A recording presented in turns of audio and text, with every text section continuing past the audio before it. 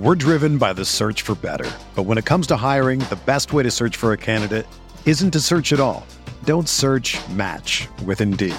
Indeed is your matching and hiring platform with over 350 million global monthly visitors, according to Indeed data, and a matching engine that helps you find quality candidates fast. Ditch the busy work. Use Indeed for scheduling, screening, and messaging so you can connect with candidates faster. Leveraging over 140 million qualifications and preferences every day, Indeed's matching engine is constantly learning from your preferences, so the more you use Indeed, the better it gets. Join more than 3.5 million businesses worldwide that use Indeed to hire great talent fast. And listeners of this show will get a $75 sponsored job credit to get your jobs more visibility at Indeed.com/Blue Wire.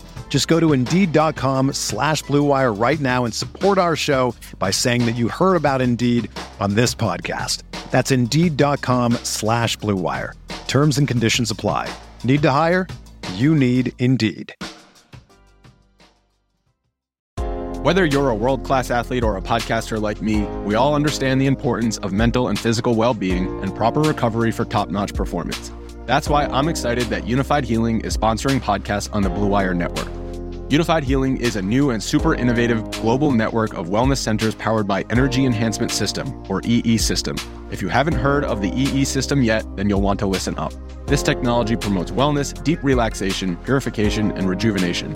Wherever you are across the globe, access to a center is easy and affordable. Interested in experiencing the EE System technology for yourself? Go to unifiedhealing.com/Blue Wire to learn more and find a center near you. That's unified, UNIFYD, healing.com/Blue Wire. No material or testimonials on the Unified Healing website are intended to be viewed as medical advice or a substitute for professional medical advice, diagnosis, or treatment. Always seek the advice of your physician or other qualified healthcare provider with any questions you may have regarding a medical condition or treatment and before undertaking a new healthcare regimen, including EE System.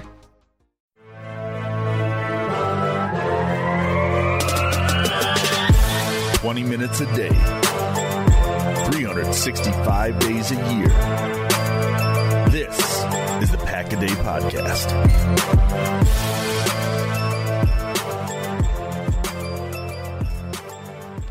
What is up, everybody? Welcome into this all-new episode of the Pack-A-Day Podcast. I'm your host, Andy Herman. You can follow me on Twitter at Andy Herman NFL.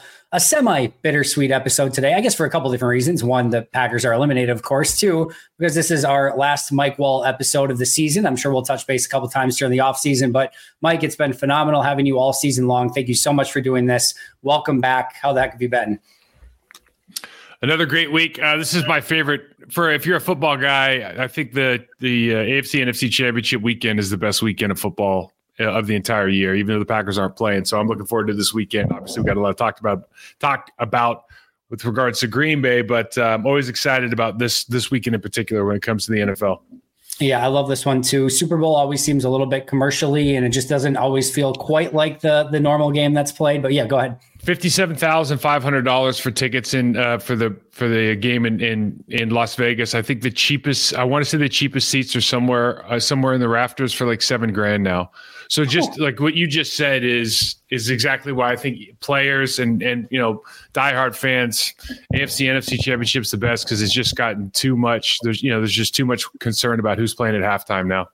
Yeah, no, I'm with you there. It feels like the most competitive football. There's not like a bazillion commercial breaks. It's just, I don't know. I'm with you. It's an amazing week of football. I can't wait for it. Two really fun games as well. We'll get into that in the end. I want to start a little bit after the Packers 49ers game, specifically with some of the moves that Green Bay has made this week, starting with the direction that they've decided to go in, moving on from Joe Barry. First of all, just your thoughts on the decision to move on from Joe Barry, and then we can kind of go into what's next after that. I wasn't surprised by it. You never want to call for somebody's job, and you like the kind of uptick in performance they had over the last couple of weeks. And like every other week, you can kind of point to some things. Like, does Deebo Samuel worth 10, 14 points in that game? What does that look like if you're 34 or 38 points in that last one?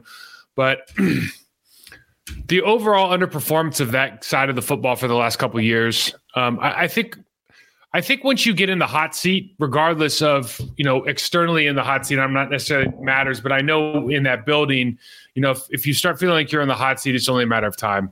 And very, very rarely do those guys completely turn it around. There's a reason that they're in a hot seat. It's usually you're not connecting at some level with the players that you have in the building, whether they don't believe in the scheme that you're running, which again, I'm not sure this is necessarily the case with Joe Barry, but you don't believe that the scheme you're running, or you're not teaching it well enough to execute. It's like one of those two things. So I do think it's time to go out and find somebody that maybe complements this, what we're looking like as a championship caliber offense. I think it's time to go find somebody that complements this offense from a philosophical standpoint on the defensive side of the football. I'm with you, not surprised. And I think it was probably the right direction to go in. And you said once it sort of gets to that point, it feels like the writing's on the wall. It felt like it was there. Didn't see enough progression over the last 3 seasons to really make it of like, all right, is this worth trying for one more season? Let me ask you this. If you're looking at this defense, and I know this is probably almost an impossible question, but I'm going to ask it anyway. Like, what percentage of this defense not living up to expectations in your mind is coaching, scheme, and personnel? Like, if you had to like group it into buckets, where are you at of like, what are the biggest issues on this defense right now? I told you it was a hard one. No, it's a really long answer, I think. But here's basically how the NFL works now, in my opinion. And I think the Green Bay is unfortunately probably guilty of some of this. Back in the day, your quarterbacks got treated a certain way because they were your quarterbacks, especially when they're on their second contract.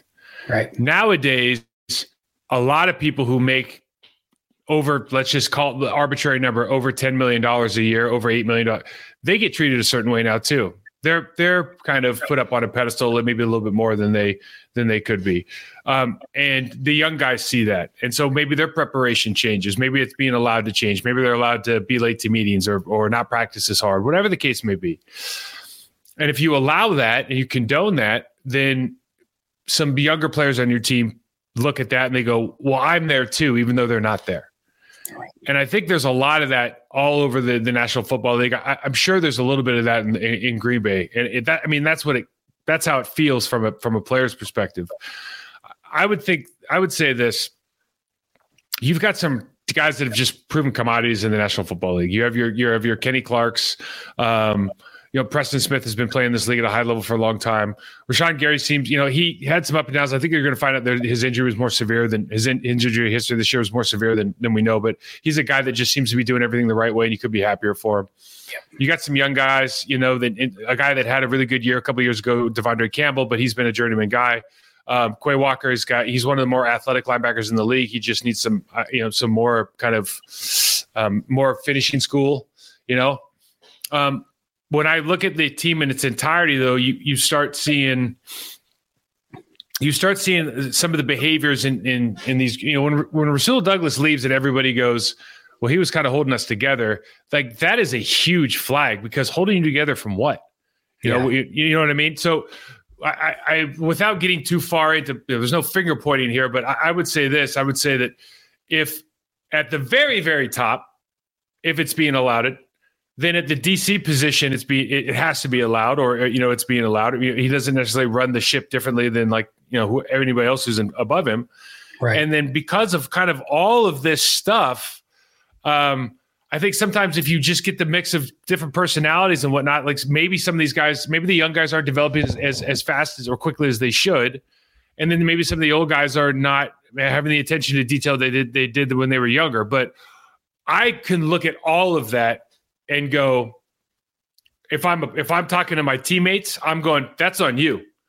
But if I'm sitting out here, I'm as a 46-year-old guy, I'm going, the coach has to do something different. The message has to be different. The standard has to be different. The way that we conduct ourselves in meetings, the way we talk to one another, the way that we're constantly on each other's asses about the details of the positional requirements, that has to be different. So it's always easy. It's like tackling the obesity problem in the United States, right? We're like 40% obese now. And it's like, it's easy for me to say, like, eat less, man, do some exercise, right? But to an individual, but if you look at the entirety of the group, it's like you have to have some structural changes if you want people to change, right? So depends on how you want to look at it, man. No, I'm with you. I think it's a little bit of column A, a little bit of column B. I think going in a direction from a coaching standpoint was the right move, but I do think there is some personnel changes that need to be made, specifically in the secondary. I do think players need to be held a little bit more accountable to play to the level that they're capable of playing at. And hopefully that all comes together this season, because to your point, they have a championship caliber offense from like the get-go right now, and they need to match that on defense and hopefully put together another magical season. Let me ask you, is there, whether it's a coordinator or a scheme or a style or anything that you see that's going on in the NFL that you would like to see Green Bay adopt and adapt to moving forward as they do look to hire a new defensive coordinator? I like the 3-4 defense because it puts up better athletes on the field. So you'd like to stick with the 3-4. What you'd like to see is a better utilization, maybe out of that 3-4 of some of the different fronts that are capable. Like you don't always have to run a jam with 2 defensive ends, right? There's different things you can do there. So that part of it, I think you'd like to have some more talking about. When I think about from a player standpoint of the most difficult defenses to play against in the league, most of those defenses are first of all, they're aggressive downhill attacking defenses. There's not 2 gapping. And the second thing is they will, because they have very good safeties, linebackers, and slot players. They can play up at the line of scrimmage and give the offense something to really think about as far as who's bringing pressure looks. And to do that, I think quite frankly, you have the personnel to do that now. Yeah.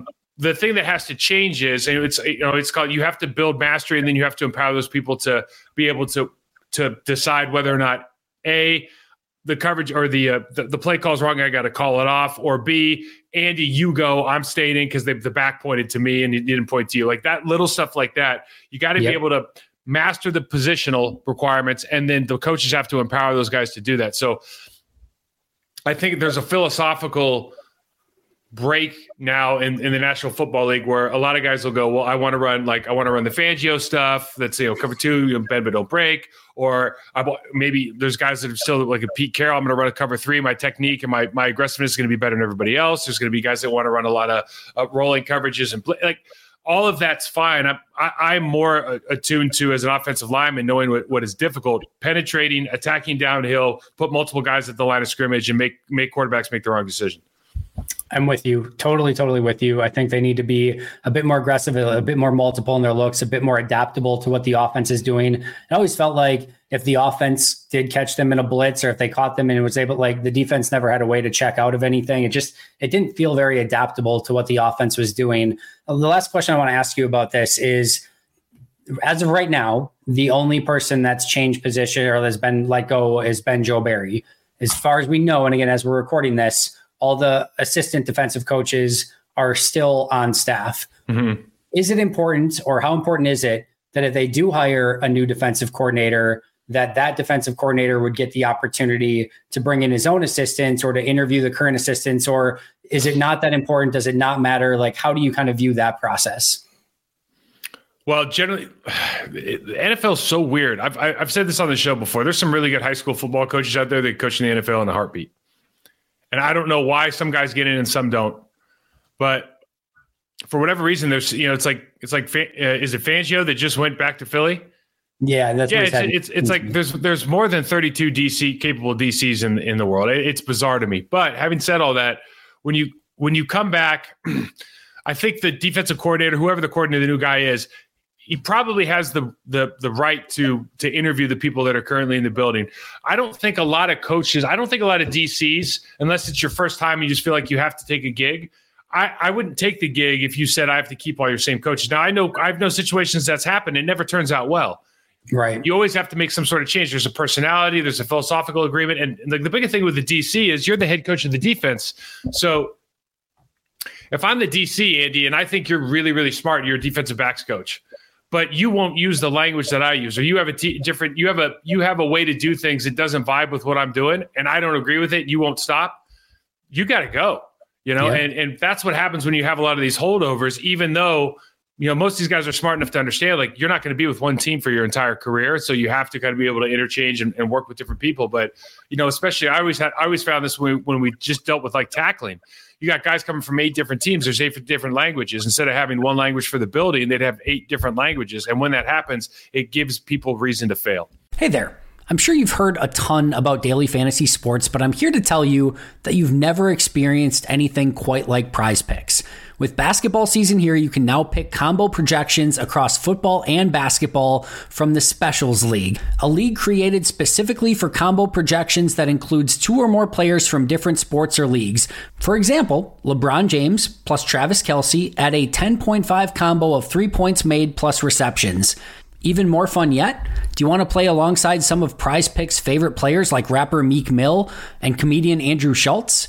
You can now find community plays under the promos tab of the app to view entries from some of the biggest names in the Prize Picks community each week. I've had so much fun making Prize Picks a part of my daily fantasy sports routine. They cover all of my favorite sports, have a ton of variety and different options to choose from, and the player choices are immense. I even had a fun J.K. Scott selection the other day for the Chargers game. I recently had a big win on Saturday morning in a London game, and it just made the viewing experience so much more enjoyable. It's fun, it's exciting, it's easy, and there's a level of creativity and uniqueness about it that I really, really enjoy. So go to prizepicks.com/packaday and use code packaday for a first deposit match up to $100. That's prizepicks.com/packaday using code packaday for a first deposit match up to $100. Prize Picks, daily fantasy sports made easy. We're driven by the search for better. But when it comes to hiring, the best way to search for a candidate isn't to search at all. Don't search, match with Indeed. Indeed is your matching and hiring platform with over 350 million global monthly visitors, according to Indeed data, and a matching engine that helps you find quality candidates fast. Ditch the busy work. Use Indeed for scheduling, screening, and messaging so you can connect with candidates faster. Leveraging over 140 million qualifications and preferences every day, Indeed's matching engine is constantly learning from your preferences, so the more you use Indeed, the better it gets. Join more than 3.5 million businesses worldwide that use Indeed to hire great talent fast. And listeners of this show will get a $75 sponsored job credit to get your jobs more visibility at Indeed.com/Blue Wire. Just go to Indeed.com/Blue Wire right now and support our show by saying that you heard about Indeed on this podcast. That's Indeed.com/Blue Wire. Terms and conditions apply. Need to hire? You need Indeed. It felt a little bit that way with the Jerry Gray, Joe Barry situation, where it felt like the defensive backs and Jerry Gray wanted to do it one way, and Joe Barry and then LaFleur and the coaches wanted to do it a different way. And eventually you end up with Jerry Gray leaving and them going with a different defensive backs coach in that situation. And yeah, I'm with you. I do feel like it's important, especially if you're bringing in like an established defensive coordinator and you want to give full autonomy to him and say, I'm Matt LaFleur. I don't want to go in and have to check on what's going on. I just want you to have total control of this so I can do all the offense stuff and head coaching stuff. It does feel more important that if you're bringing in someone like that, they can get their own guys. Yeah, I was looking at it this way. There's got to be a head coach's way of doing business in the building. Like Matt LaFleur, and I don't know if he has this or not. I mean, based on our special teams and defense, but maybe it's just not there. But I feel like, I'm making an example, but this isn't necessarily true. But like, you should be able to. The defensive coordinator should, the first day, he should get like a 3-ring binder from the head coach. Hey, this is the way the Packers do business according to me, because I'm the boss. Right. Yeah. This is how we talk about things. This is our expectation, blah, blah, all of this stuff. And then the defensive coordinator, depending on, how fluid that head coach is in defense, for example, can be like, this is the way we talk about cover 6. This is the way that we talk about tackling. This is the way we're going to teach it. This is the way we learn how to break down. This is our communication. Everything is, I can hand any coach the book, and this is what we're going to do.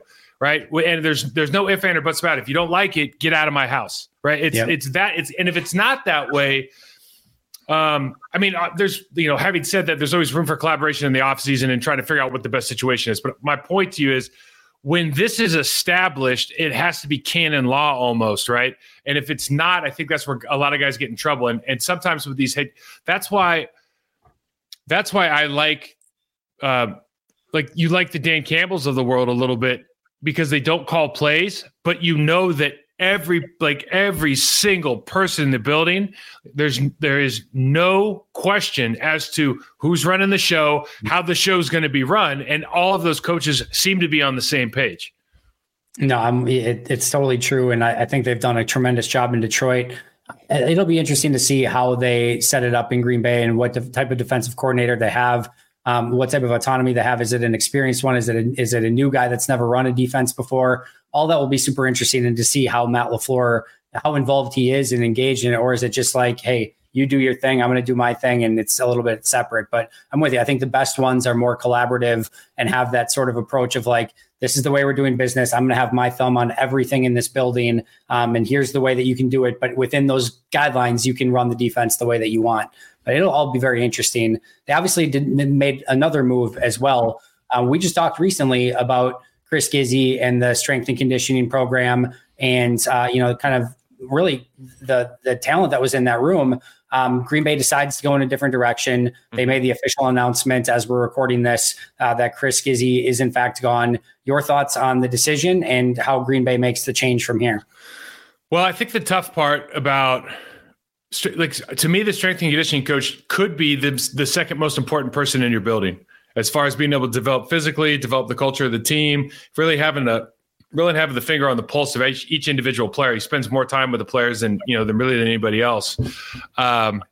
And that staff, the monitoring that they're able to do. I mean, the recovery, all of that falls under the performance umbrella is so important. So the hard part about, quite frankly, the National Football League is like most coaches don't know what they don't know when it pertains to the strength and conditioning world, the performance world. And a lot of guys have an idea of what they want to do. Maybe they don't have a background in that industry. Like, so I sometimes wonder if it's better to just have like the old Mike Holmgren approach. Like, did you work out? Yeah. Okay. Hey, are they working out? Okay, good. And then just move on, because, when coaches get, it happens like, Christian Watson's had his hamstring. So in the media, they're talking about, it's just like fans are going, well, what's going on in that room? Because his hamstrings hurt all the time. And I think coaches do that a little bit as well, as far as we're just going to have an emotional reaction to this problem. We don't really know what the problem is. And so who's the easiest person to blame? Well, it's the athletic trainer. It's the strength and conditioning coach, et cetera. I would just say that aside from that, these relationships aren't meant to last forever. And certainly, personalities and fits aren't, like some guys want a calm dude. Some guys want the guy, Ted Rath's like one of my dearest, strength and conditioning coach friends. He's the guy for Philadelphia that, is the get back guy, and he's on the sideline going nuts all the time. Like some guys want that. So it's just the strength conditioning coach is so much more than just his certifications and the way he teaches. It's also the interactions he has with the head coach and kind of the vision that the head coach has for that part of the program. So Gizzi is a thought leader in the space. He's one of the smartest guys I've ever been around. He's one of the most personal guys I've ever been around. They'll feel that loss, to some severity, but it obviously the severity of how they feel it is going to be dependent on how they've actually been using his talents. So I don't know. They've been maximizing his talents, to be fair. I know the listeners are going to want to know, are you updating the old resume for any positions this offseason that are open in the NFL? I really enjoy working with individual guys right now. I would love to be in a building, but I would hate to have to work for somebody who didn't, in this situation reminds me to go, you just fired arguably the smartest guy that at least I know in your building, that gets along with everybody. And for the only reason I can think of is that you're not using him the way he's meant to be used. Why would I want to subject myself to that? Good answer. Very good answer. All right, let's talk about another topic, of course, of this past week, and that is the Packers unfortunately losing to the San Francisco 49ers. I know you went back, watched the tape, probably rewatched the tape.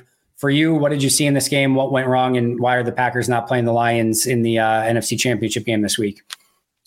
It really kind of boils down to two things. I think the first thing is the details matter when you're playing elite teams. The Niners have been the best team in the NFC the entire year. So when you have a chance to get a pick six early in the game, when you drop a potential second pick, some of these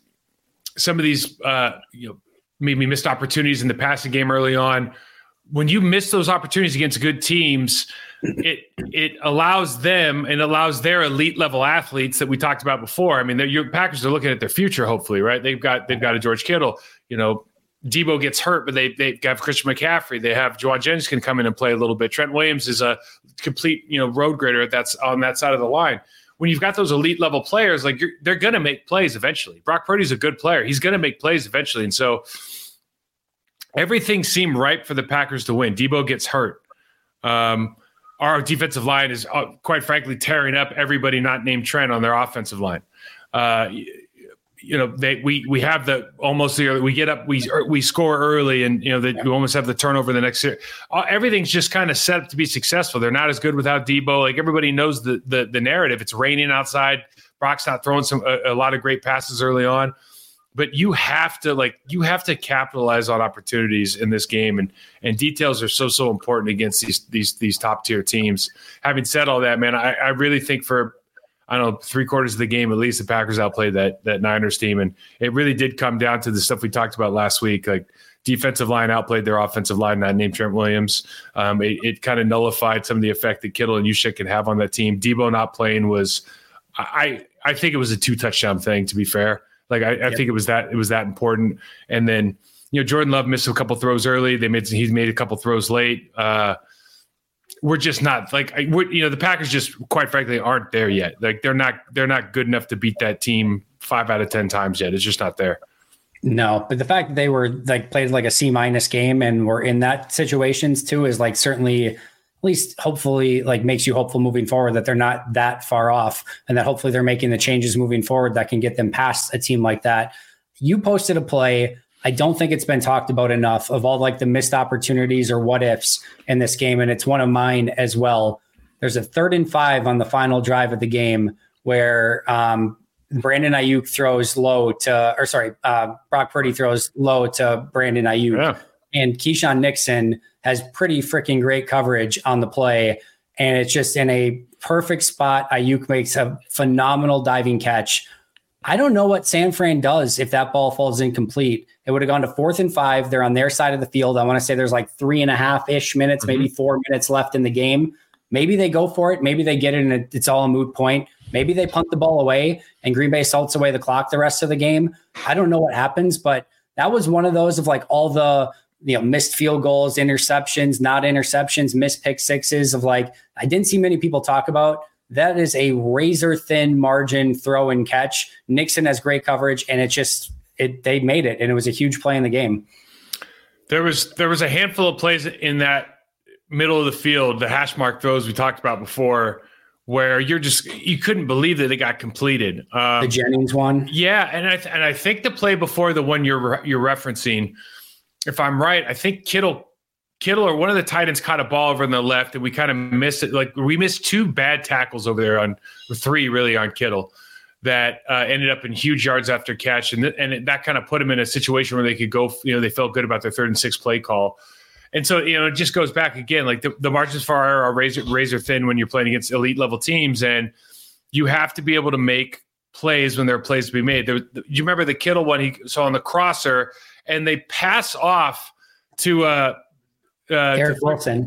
At the last minute, and you're going I think it was Jair passed him off and he went back. I can't remember who the corner was, but you're going that's impossible. That is an impossible play. I don't know schematically, that makes no sense. And it was I thought it was Owens coming down. There's 2 plays in the game where they pass it off. One, Eric Wilson's in the middle of the field and they're in 6 coverage. They're bringing 5. The one you're talking about, Jair passes it off and says, go, go, go. And Owens is sitting in the middle of the field. You're just going dear Lord, that's a lot to ask. And he's first team all pro. He's the best tight end in the league. Let's go ahead and cover him. It's those kind of things, especially when you start talking about defense. Because you got to remember, there's 11 things have to go right on offense, generally speaking, for it to work, right? Only 1 or 2 things have to go wrong, and you're a disaster. But defensively, it's just some kind of key moments. You can blow coverage over on the left if the defensive end gets to the quarterback, doesn't matter. Or if he doesn't even look over there, it doesn't matter. So it's these things, when you talk about defense, there's too many situations where we track tackle the wrong direction. We don't use leverage from the outside, so he turns back in and gets 10 more yards. Or we miss the pass off, and so we try to leg tackle a guy who runs through every damn leg tackle on the planet, and he gets another 20 yards. And it's those kind of things over the course of a game, it's like you don't think about those plays. The Ayuk play, like nobody's paying attention. Like that was it's just too hard to win against really, really good players. Like that guy's a second team All-Pro for a reason. It's not like a coincidence. He's been doing it all year. No, and it's those little things that add up to huge things over the course of a game. And unfortunately, there were just far too many of those little things that added up to huge things, and it ended up in a Packers loss. One other thought on this game, I know you mentioned and posted one of your takeaways was that the linebackers were playing a little bit more downhill. I think you mentioned not only in this game, but through the course of the season, we saw Quay attacking a little bit more. Unless maybe I misunderstood your tweet, but I thought or maybe it's something that they need to improve upon moving forward. But your thoughts on the linebackers and how they can play downhill moving forward. Well, I think that's part of whoever comes in and establishes the new scheme and structure.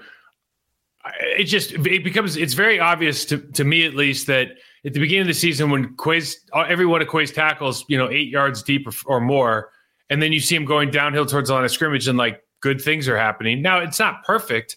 Right. Yeah. In other words, you can't do the same thing all the time, but just the general demeanor of Isaiah McDuffie, the general demeanor of Quay when he's playing downhill. I mean, those guys are really impactful players when you put them in situations to be impactful. When you put anybody on their heels, it's a much more difficult game. And what I think the other side of that is the defensive tackles benefit because now the way that you attack a double team, the way you attack the stretch play changes when you know you're going to be single blocked because that guy's coming off early. And the play I showed was, you got George Kittle and Trent Williams going against Kenny Clark. I don't care what Kenny does. Kenny's not winning that battle if Trent can stay on. But because we shoot the gap and Trent has to come off, now George Kittle's no match for Kenny Clark, and all of a sudden he's got to tackle for loss. So those things happen during the course of the season, but they just don't happen enough. And so I think what you'd like to see from the next guy is, and what you do see from Fred Warner and Greenlaw, what you do see from Roquan and Queen, like the elite level of Frankie Lavu and the guys down in Carolina, when it's time to go, let's go. And let's go full speed and make plays. That's the kind of football like I grew up watching. That's what I'm used to seeing. And the best guys in the league right now are attacking the line of scrimmage. It does feel like this team is set up a little bit more with some attacking level players, and they don't really get to do it or haven't got to do it quite as much maybe in this Joe Barry defense. And maybe that will be a change for them moving forward. Moving past Packers 49ers, what were your biggest takeaways from this season? Things that you are confident about going into 2024 and some things that might need to get changed and improved going into this next season? I think the first thing is you have to make sure that Aaron Jones is on the team next year. I think the difference between having Aaron Jones on the offense and not, I don't know what the numbers are, but it's got to be ludicrous. He's the best player on the football team right now. And I know he's 29 years old and I know he's only 175 pounds, but he's an elite football player, and you need to hold on to him as long as possible. I think he took a $5 million pay cut last year to play. I don't think he deserves to be asked that question this year. I think he's earned the right to get paid. I know he's a $17 million cap hit, so they're going to have to do something, but that's probably a multi-year deal. Maybe he's out for 2 more and then he retires or goes into the sun. That's probably the most important thing for me. The second thing is you got to there's 2 positions of real need here, and I don't know if free agency wise they're willing to go get it, but like you need a dominant offensive lineman on this team, a tone setter. And you need to go out and get a safety. Now, whether you think that there's guys in the draft that can accomplish that, you have the coaches in those specific rooms to develop those guys. Like that's a question that I'm not prepared to answer. But I do know if there's a big time, I don't think there's a big time offensive lineman on the market. You might have to trade for him. But if there's a big time guy in the draft, you need to draft him. And I think from a safety perspective, I just think between safety and linebacker right now, you just bring a real dominant personality into that group, and you're going to get a lot more out of the guys you have in that building right now. Because I think you have some good guys in both those rooms, but I think you just need that. You need that, dominant personality, super confident in what they do, takes command of the group, is a master field general. I just don't know that we have that right now. Those are kind of 2, I think maybe big areas of opportunity. Another day is here, and you're ready for it. What to wear? Check. Breakfast, lunch, and dinner? Check. Planning for what's next and how to save for it? That's where Bank of America can help. For your financial to-dos, Bank of America has experts ready to help get you closer to your goals. Get started at one of our local financial centers or 24/7 in our mobile banking app. Find a location near you at bankofamerica.com/talktous. What would you like the power to do? Mobile banking requires downloading the app and is only available for select devices. Message and data rates may apply. Bank of America N.A., member FDIC. When you need mealtime inspiration, it's worth shopping Kroger, where you'll find over 30,000 mouth-watering choices that excite your inner foodie. And no matter what tasty choice you make, you'll enjoy our everyday low prices, plus extra ways to save, like digital coupons worth over $600 each week. You can also save up to $1 off per gallon at the pump with fuel points. More savings and more inspiring flavors make shopping Kroger worth it every time. Kroger, fresh for everyone. Fuel restrictions apply. Yeah, you're right. There's not a ton of premium, especially interior offensive linemen. There's some offensive tackles. Ben Powers, guard for the oh no, that was last year. Hold on, I might be in last year. Sorry, that was last year's. But either way, yeah, I don't think there's a ton. But either way, from a people don't get rid of people do not get rid of offensive linemen anymore. No, if you have a good one, you don't get rid of them. From a safety standpoint, though, a lot of guys that are available. You've got Antoine Winfield in Tampa. I'm sure they're going to do everything in their power to retain him. Xavier McKinney with the Giants. Geno Stone, a player who had, I think, the most interceptions in the league for the Baltimore Ravens. So definitely some safeties on the list. But yeah, offensive line, like you said, guys don't move on. Once you find them, you keep them and do everything you can to hold on to them.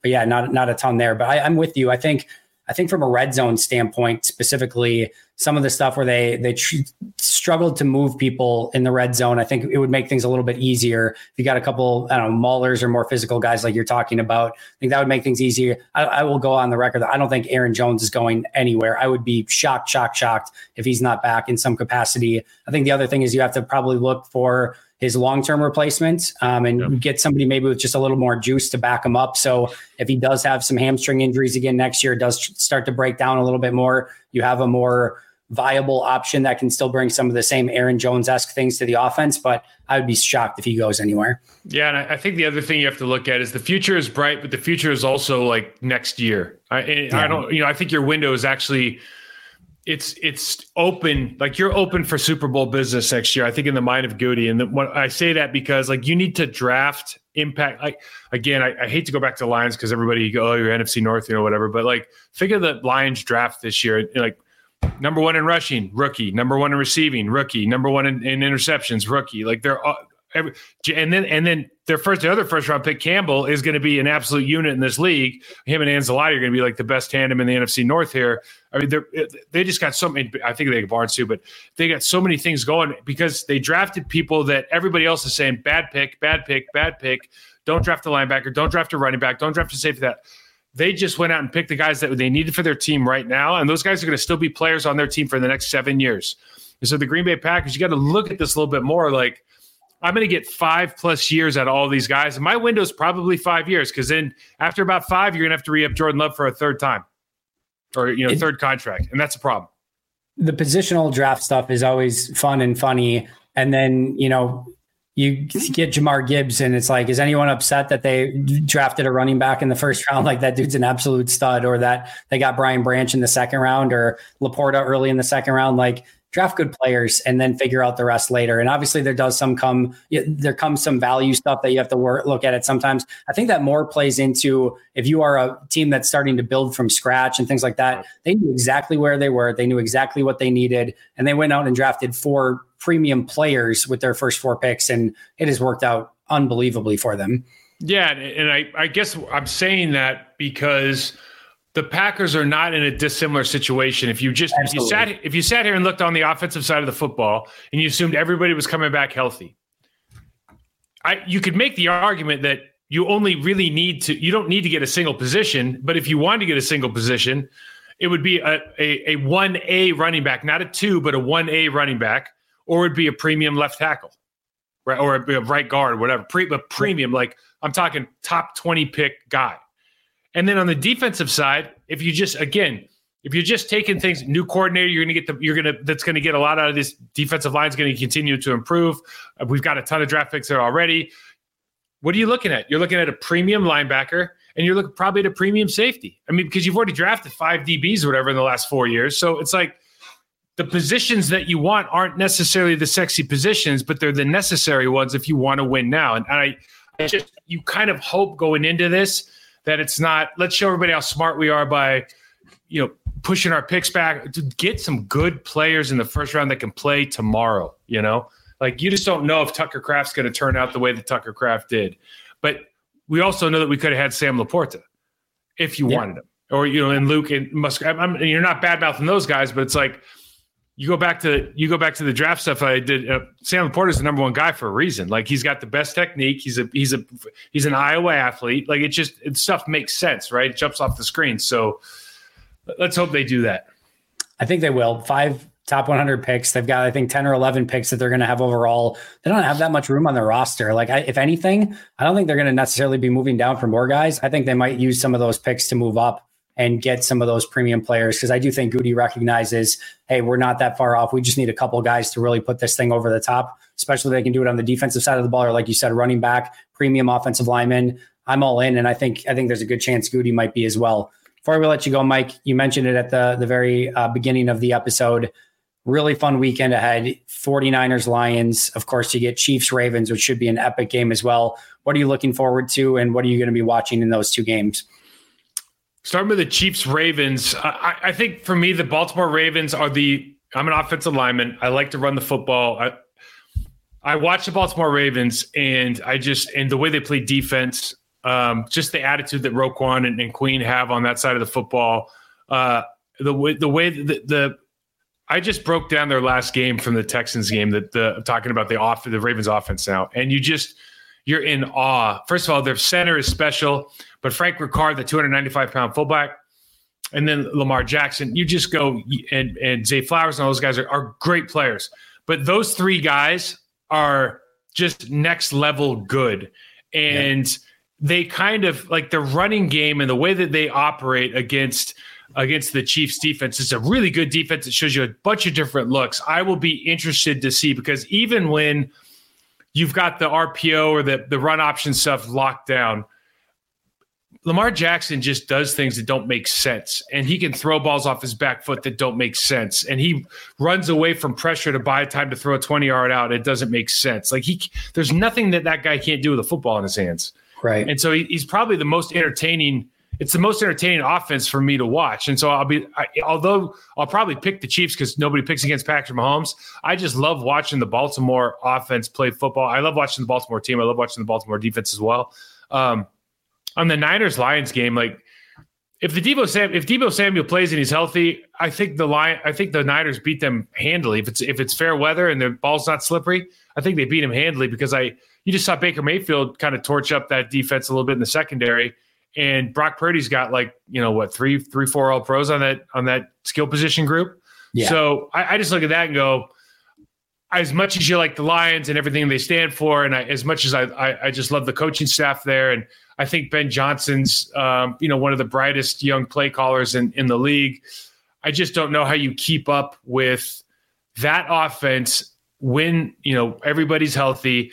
And then knowing that as good as the Detroit Lions offensive line is, like that'll probably be the matchup of the day, is the Detroit Lions offensive line versus that Niners defensive line.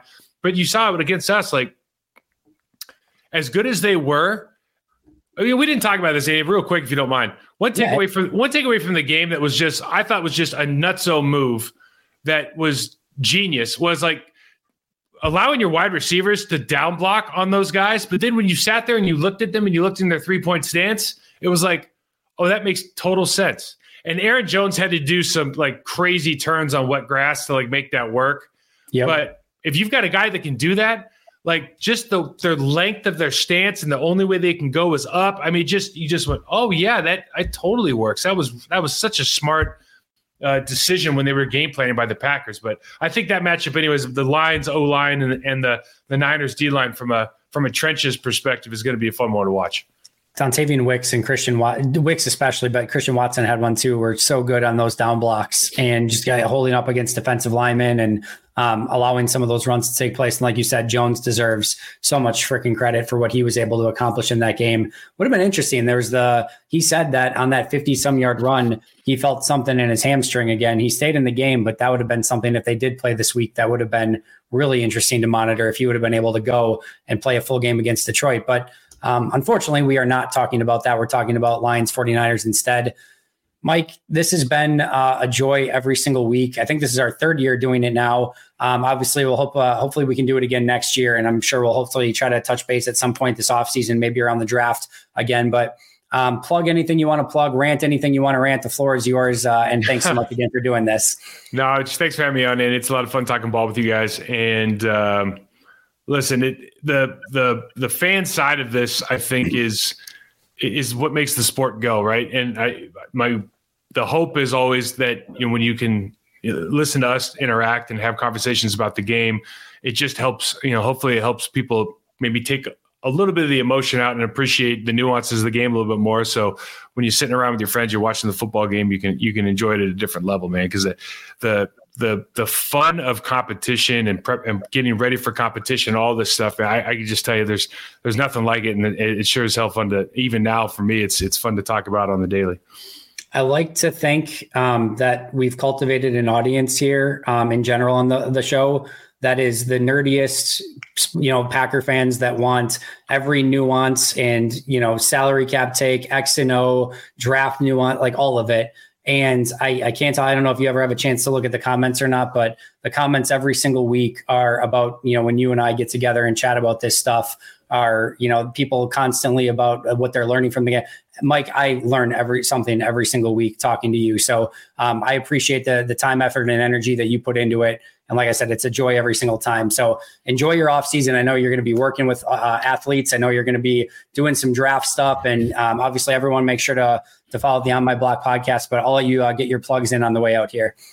Yeah, I think I'm going to change the name of that podcast to Block Party. My wife used to make when we were going to away games on the West Coast. That's where I'm from, and my wife would always make Mike Wahle Block Party T-shirts for all the people that were tailgating. And like my family, like when we tailgate like it's a real deal. So you could see all these guys stumbling around with these Block Party T-shirts on. So I think I'm going to change the name of the show. I'm just going to walk out on you, I guess. But I'm going to change the name to the show to Block Party, and we'll be doing we'll be doing some stuff, maybe more focused on some other teams during the off season. I think I might do I might start putting up a little bit of technique tape for anybody who really wants to see it, just so we can get a different perspective on some of the. I see so much bad stuff on the internet now. You're supposed to keep everything proprietary, but I've always felt like if you can share information, if somebody can do it better than you, then good for them. And I don't know how many. I'm pretty confident that in those specific things in my life. So be looking for that. Yeah, make sure to check it out. Of course, you can find him at Mike Wahle 68. Love the new name, by the way. Definitely do that. That's a perfect name. Of course, you can find the podcast at Pack a Day Podcast. You can find me at Andy Herman NFL. That is going to do it for us today. But until next time, and as always, go Pack, go.